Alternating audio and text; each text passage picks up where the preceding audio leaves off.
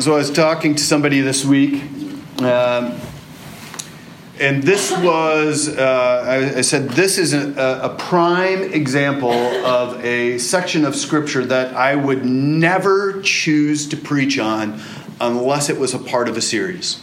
This is just one of those sections that, as I look at it, I begin to wonder, what am I going to really be saying in this section of Scripture? Tim Keller, pastor at, well, I guess he's pastor emeritus at Redeemer Presbyterian Church in New York, said that he has never heard this passage read at a wedding. And he has never seen anybody cross-stitch their favorite verse from this passage. It's just one of those kind of sections. But as I looked over this piece of Scripture, I've realized that this section, this passage, has a very important message for each and every one of us. And I'm glad that I've had the opportunity to wrestle through it this week. So just as a little bit of background, how many of you could say that most of your life that you remember, you have grown up within the context of a Christian family, a Christian church? Raise your hand. Okay. How many of you would say that most of your life you have not grown up in a Christian family or a Christian? All right. So this morning, this message is absolutely for all parties. It's going to have different applications for those of you who are, man, I've been in the church all my life. Some of us who have been in the church our entire lives have been sold some dangerous theology, a dangerous understanding of what it means to be in Christ. And if we don't get rid of it, it is going to bring us back. We're not going to be set free as God has intended us. Those of you who are new and have been kind of just recently growing up in the faith, this has some huge implications about what it truly means to be accepted by God. Here's the problem that is in this passage. Some people were arguing that in order to be accepted by God, you needed Jesus plus something else. Jesus plus something else. So let's read together Galatians chapter 2, 1 through 10. Please stand for the reading of God's Word.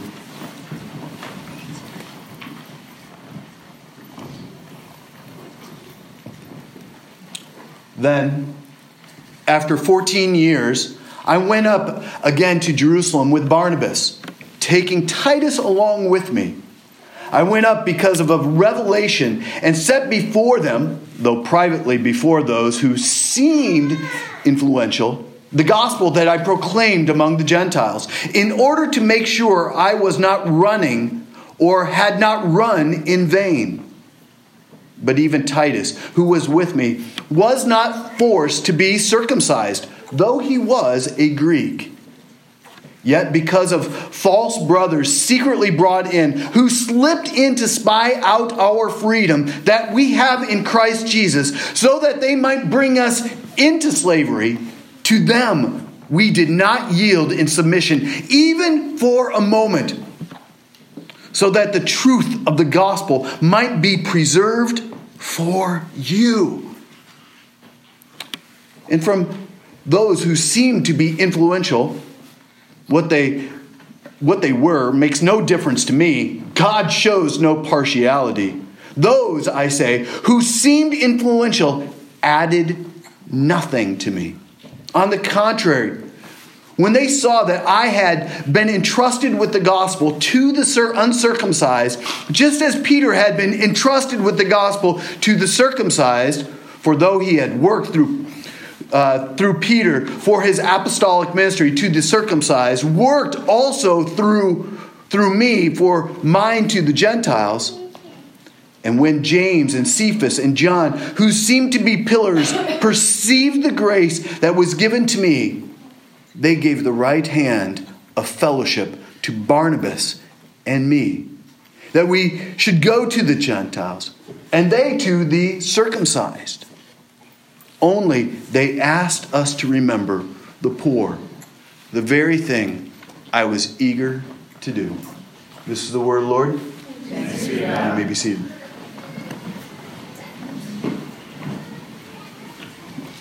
So if you remember the past couple weeks, Paul had been running headfirst into a problem in the church of Galatia. In this section of Galatia, Paul had planted a church. It was prospering. It was growing. There were probably multiple churches in the region of Galatia in that section and in southern Turkey. And as it was growing, Paul had gone off to plant other churches. But some had come in and just said, hey, Paul has been selling you short.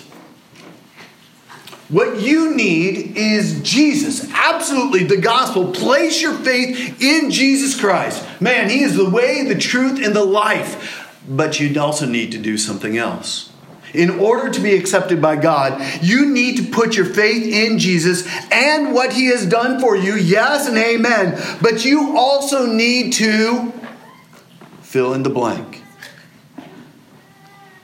And in this case, they said you needed to be circumcised according to the Old Testament Jewish laws.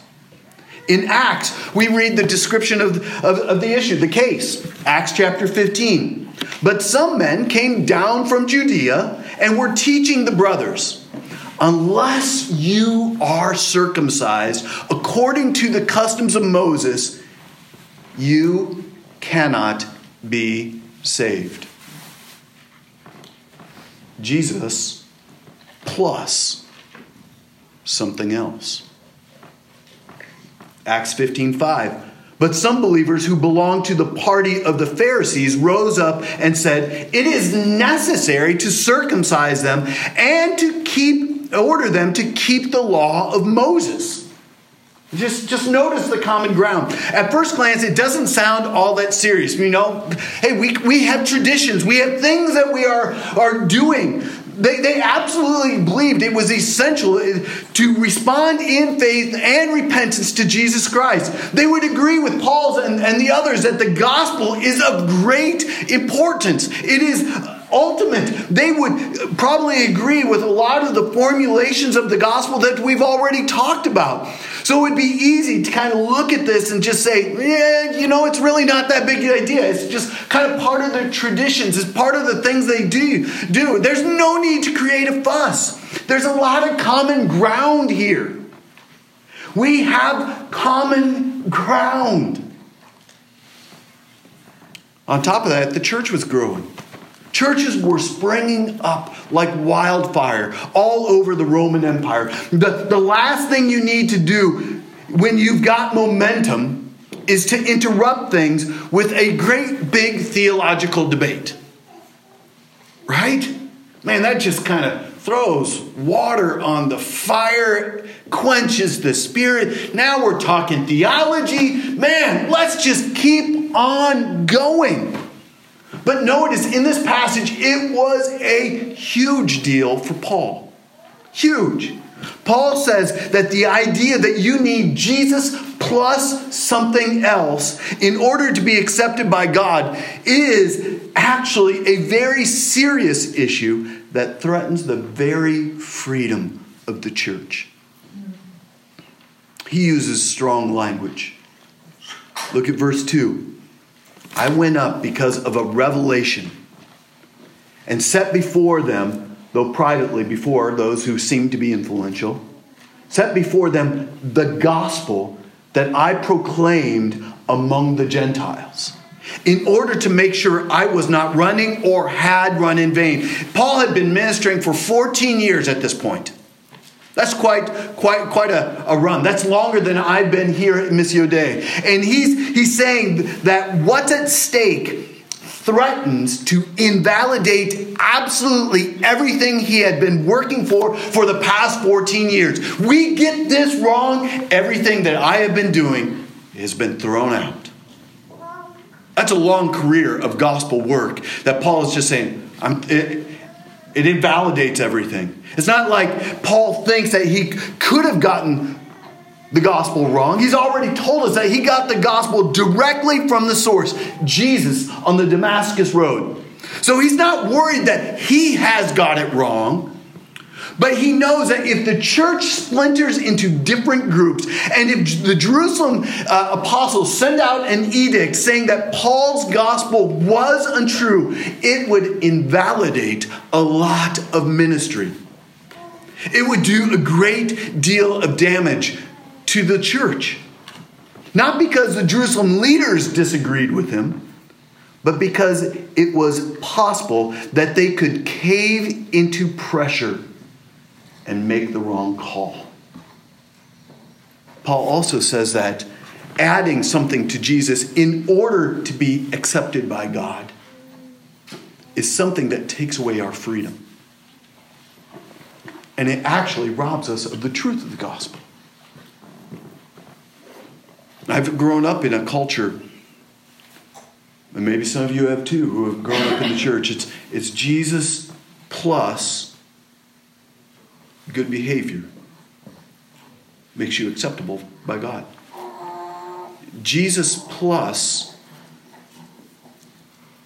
Sunday attendance makes you accepted by God. Jesus plus serving faithfully without any complaining in the church makes you accepted by God.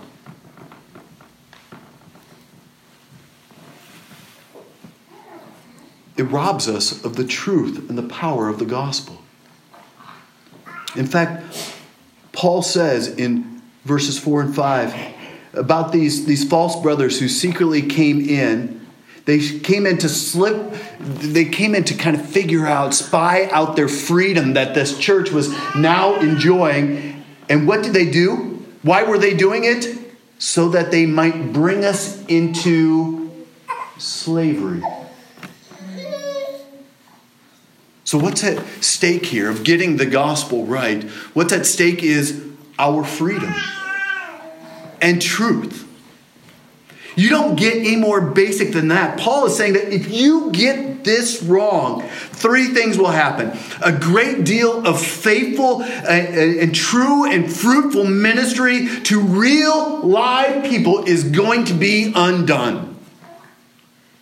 Secondly, we're going to lose our freedom that Christ has purchased for us, and we are going to be reverted back into slavery. Fruitful ministry, back into slavery. And we are going to exchange, ultimately, the truth for a lie. So this is a big deal.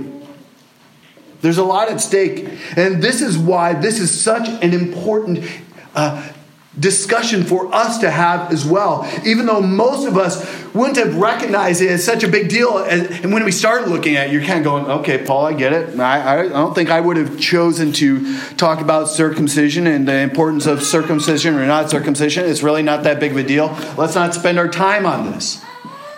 But if we, my friends, any of us add something to Jesus in order to be accepted by God, ministry is going to be undone. On top of that, we will be finding ourselves back into slavery. And we are going to exchange the truth of God for a lie. We're tempted, every one of us is tempted to believe that we need Jesus plus something else to be accepted by God. And this damages the ministry of the church. The way that we communicate to lost and broken people. Listen, believe in Jesus, get your life together, look clean, dress nice, attend regularly, and you know what? You're going to be accepted by God. It's garbage. And this can sound very academic, but Paul gives us two examples about how this all plays out. And the first and most obvious example is Paul is a smart teacher. He brings an example, a living and breathing example. And his name is Titus. Then after 14 years, I went up to Jerusalem with Barnabas, taking Titus along with me. I went up because of a revelation and said before them, though privately, before those who seemed influential, the gospel that I proclaimed among the Gentiles, in order to make sure I was not running or had not run in vain. But even Titus, who was with me, was not forced to be circumcised, though he was a Greek. Paul shows a lot of wisdom here. It's one thing to kind of discuss in a boardroom or in a classroom or in a missional community these abstract theological issues. It's a whole nother thing to show how they apply to real, live, breathing people. So Paul brings in Titus so that everyone knows that we are actually talking about people here. So when you're debating whether you need Jesus plus something else, it's not just a matter that only applies to armchair theologians. It's not just for those people who write books about theology. We're talking about something that is going to affect a man named Titus. In fact, it's an issue that affects each and every person that is here today. Titus was one of Paul's greatest co-workers. He played a major role in the church of Corinth. Paul later writes to him and calls him my true child in a common faith. Man, those are strong, loving words. Paul brings Titus with him as a case study, a test case. Titus has trusted Christ. Maybe they put him on the stand and just say, man, tell me what you believe in Jesus Christ. Tell me what is this thing, this Christian faith? Tell me what is Christianity. And Titus maybe stood up in front of the elders before the council and just said, here's my faith. This is what I believe. This is the gospel, the good news. And they found out that he is resting in God's perfect work. Is Jesus enough? Or does Titus need something else in order to be accepted by God? Does he need something even physically done to him to be accepted by God? Is Jesus enough? See, everything, my friends, is riding on this answer. The question is for you. Is Jesus enough? Do you need anything else to be accepted by God? The answer is okay, it's not a rhetorical question. The answer is no. You don't need anything else. The other example is actually a little bit more subtle. So first example was Titus.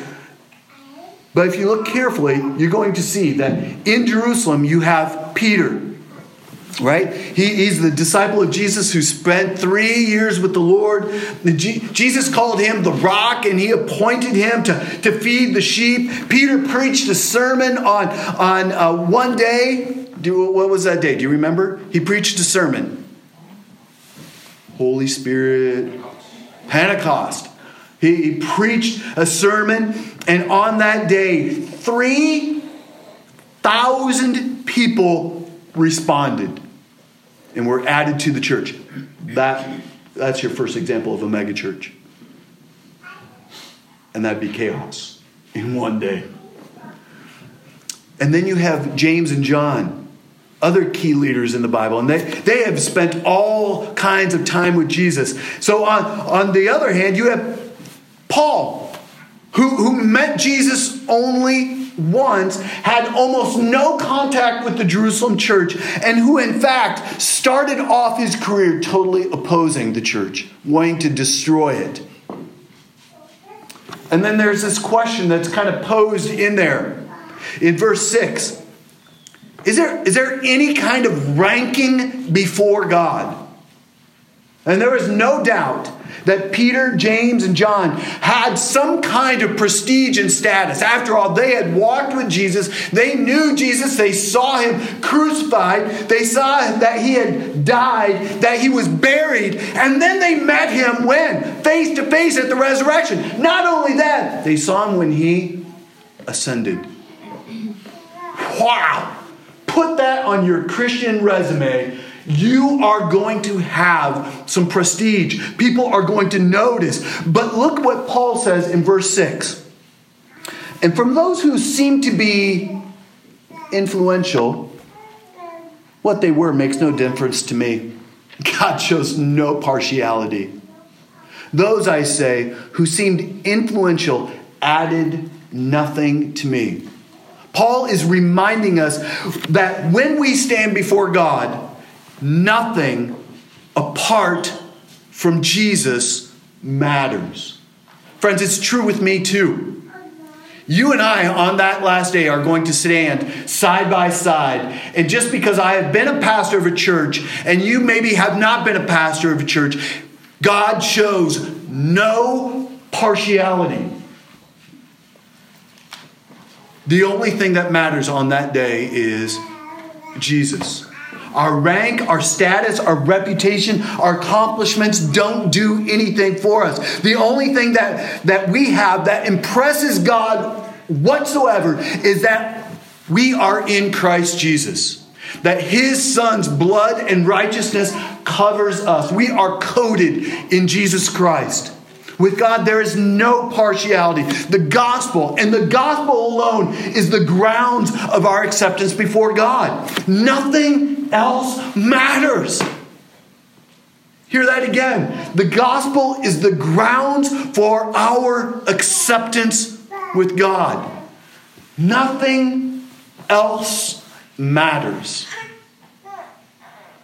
And Paul was able to raise the issue with the leaders in Jerusalem. And the result is that they were unified around the gospel. And they decided to hold that in common. And now Paul is writing this letter to make sure that the Galatians know that they do not need to add anything other than Jesus to be accepted by God. It's a message that is vitally important for us as well. Would it surprise you if I told you that this is an important message for us to really get into our DNA? This strange talk about circumcision. As I said, I doubt that anybody has probably cross-stitched this into anything, especially like verses like this. But even Titus, who was with me, was not forced to be circumcised. That's not something that you put on a coffee cup or hang above your mantle. Oh, great. Oh, I love your circumcision cross-stitch. That's kind of awkward. That's kind of weird. But every one of us is continually tempted to believe that we need Jesus plus something else to be accepted by God. Last year, because there's times that I struggle with anxiety, I don't know if anybody else does, I read this really good book by this title, The Good News for Anxious Christians. 10 Practical Things You Don't Have to Do. Written by a guy named Philip Carey. Some of you might be finding yourself already on your Amazon account saying, I need to order this. Good News for Anxious Christians. I really encourage you, get this book. It's a good read. You know, the author, Philip Carey, talks about the anxiety that many of us feel. Here it is. Go ahead, Alex. Sometimes a Christian life can get to be like that. Trying to live like Christians just seems to add one more layer of anxiety to our life.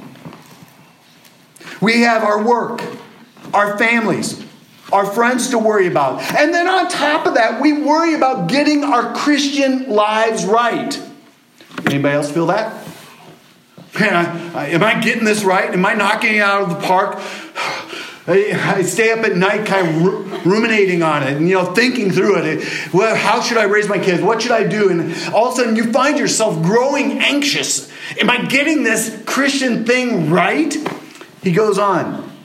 And if being a good Christian is at the center of our lives, then this worry can settle into the depths of our heart and turn everything we do into something to be anxious about. I know what he's talking about. Maybe it's because of my position. I feel like I got eyes watching me. And I do. I know. I got a lot of eyes watching me. And they're watching me personally as a pastor, me as a Christian. They're watching me as a father, me as a husband, especially as a pastor who is a father and a pastor who is a husband. Is he getting this right? And I'm having these eyes watch me, and I feel this anxiousness that I got to get it right. Because I have so many people who are watching me, and they want to make sure that they get it right. So I've got to get it right. And the anxiety just keeps on ratcheting up another level, and it gets tighter and tighter and tighter. And so ultimately, I feel like I have lost my freedom. I've found myself to become a slave again. And I hear this from some of you as well. You feel like, am I getting this Christian life right? Am I doing it wrong? We have this ongoing sense that maybe in some way that we are a disappointment to God. Maybe I'm just not measuring up. I have this sense that I have to come to Jesus, and he gives me eternal life, and then Jesus kind of sets me off down this path and says, now go make something of yourself, kid. And ever since that point, when Jesus kind of pushes us out of the nest, God has been watching and shaking his head in disappointment. Again? Again, kid? Some may even have this idea that one day God will accept them into heaven, but only because he had to. He won't be happy about it because he's pretty disappointed by what they've done with their lives.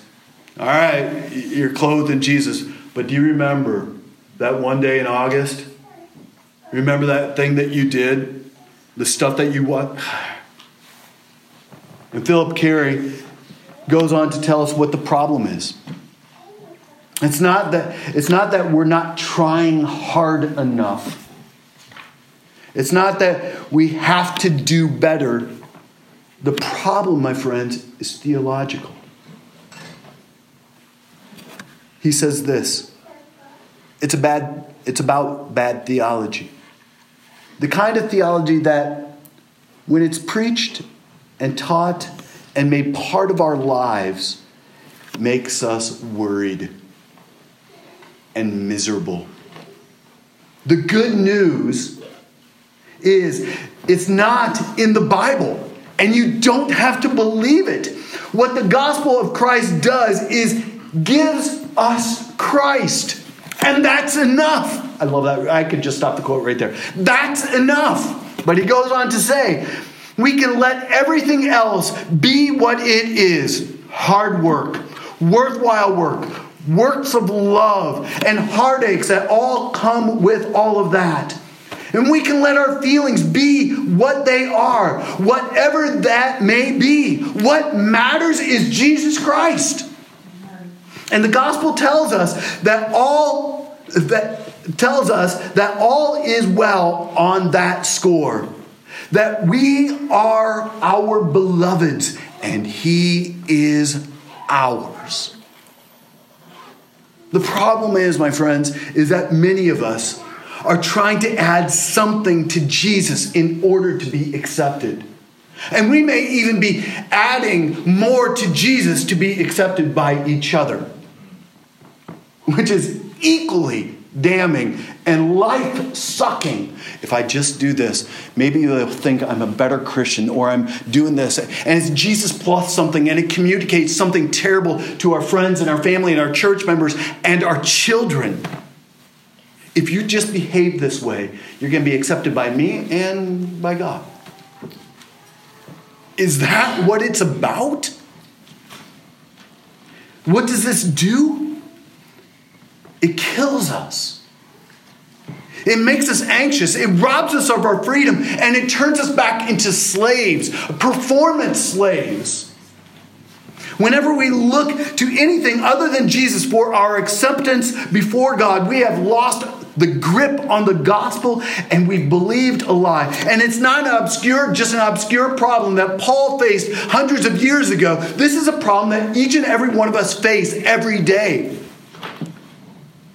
I've told you before, I've got this man crush on a guy named Dr. Martin Lloyd-Jones. He was a pastor in London last century. And people would, just so you know, Dr. Martin Lloyd-Jones struggled with depression and anxiety. And people would come to him with their problems. And he was very good at just getting to the heart of their problems. And sometimes he would ask them this question: how do you know that you are a Christian? This might be a good question to ask in your missional community. How do you know you are a Christian? Do you know what they would answer many times? I'm trying.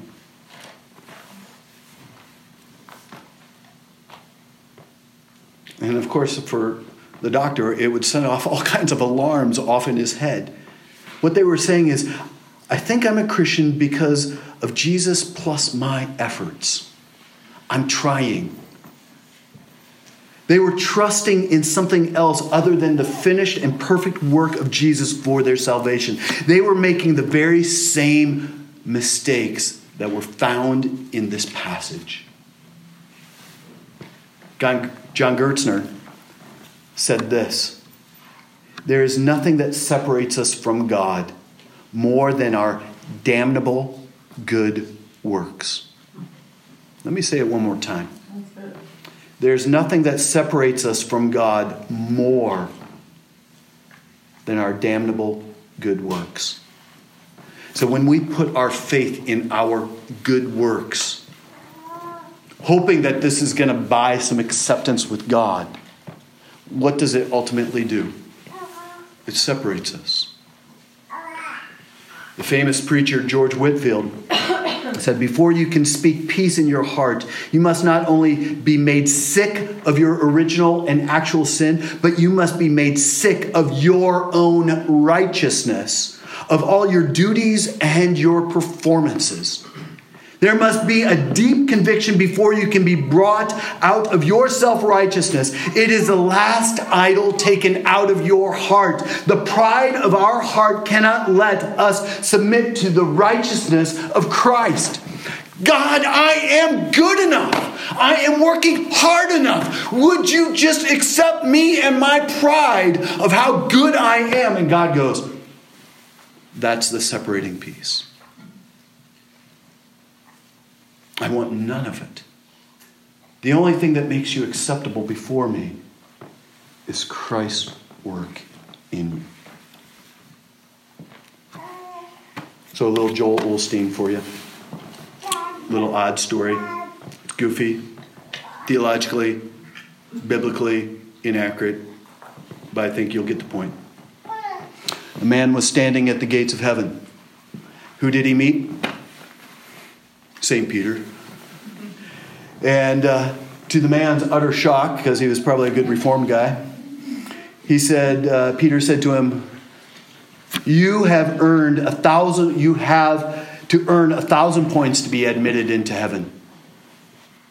What have you done to earn your points? The man was a little disheveled at that point, thinking, man, I thought it was by grace alone. Okay, well, let me start thinking. All right, I was raised in a Christian home and I've always been part of a church. Check. I've had Sunday school attendance pins that go down to the floor. I went to a Christian college and a graduate school and have probably led hundreds of people to Christ. I am now an elder in my church and I'm quite supportive of what the people of God do. I have 3 children, 2 boys and a girl. My oldest boy is a pastor in a church, and the younger is a staff person in a ministry to the poor. Badge, badge, badge, badge. My daughter and her husband are missionaries. I have always tithed, and I am now giving over 30% of my income to God's work. I am a bank executive, and I work with the poor in our city trying to get low-income mortgages. How am I doing so far? He asked St. Peter. That's one point. What else have you done? Good Lord, have mercy. The man said in frustration, "That's it. Welcome home." Do you get it? You are never going to be able to achieve God's approval by trusting anything else but what Jesus Christ has done for you. I don't care what kind of, that you've been a part of a Christian family, a church all your life. I don't care where you have served. I don't care anything else.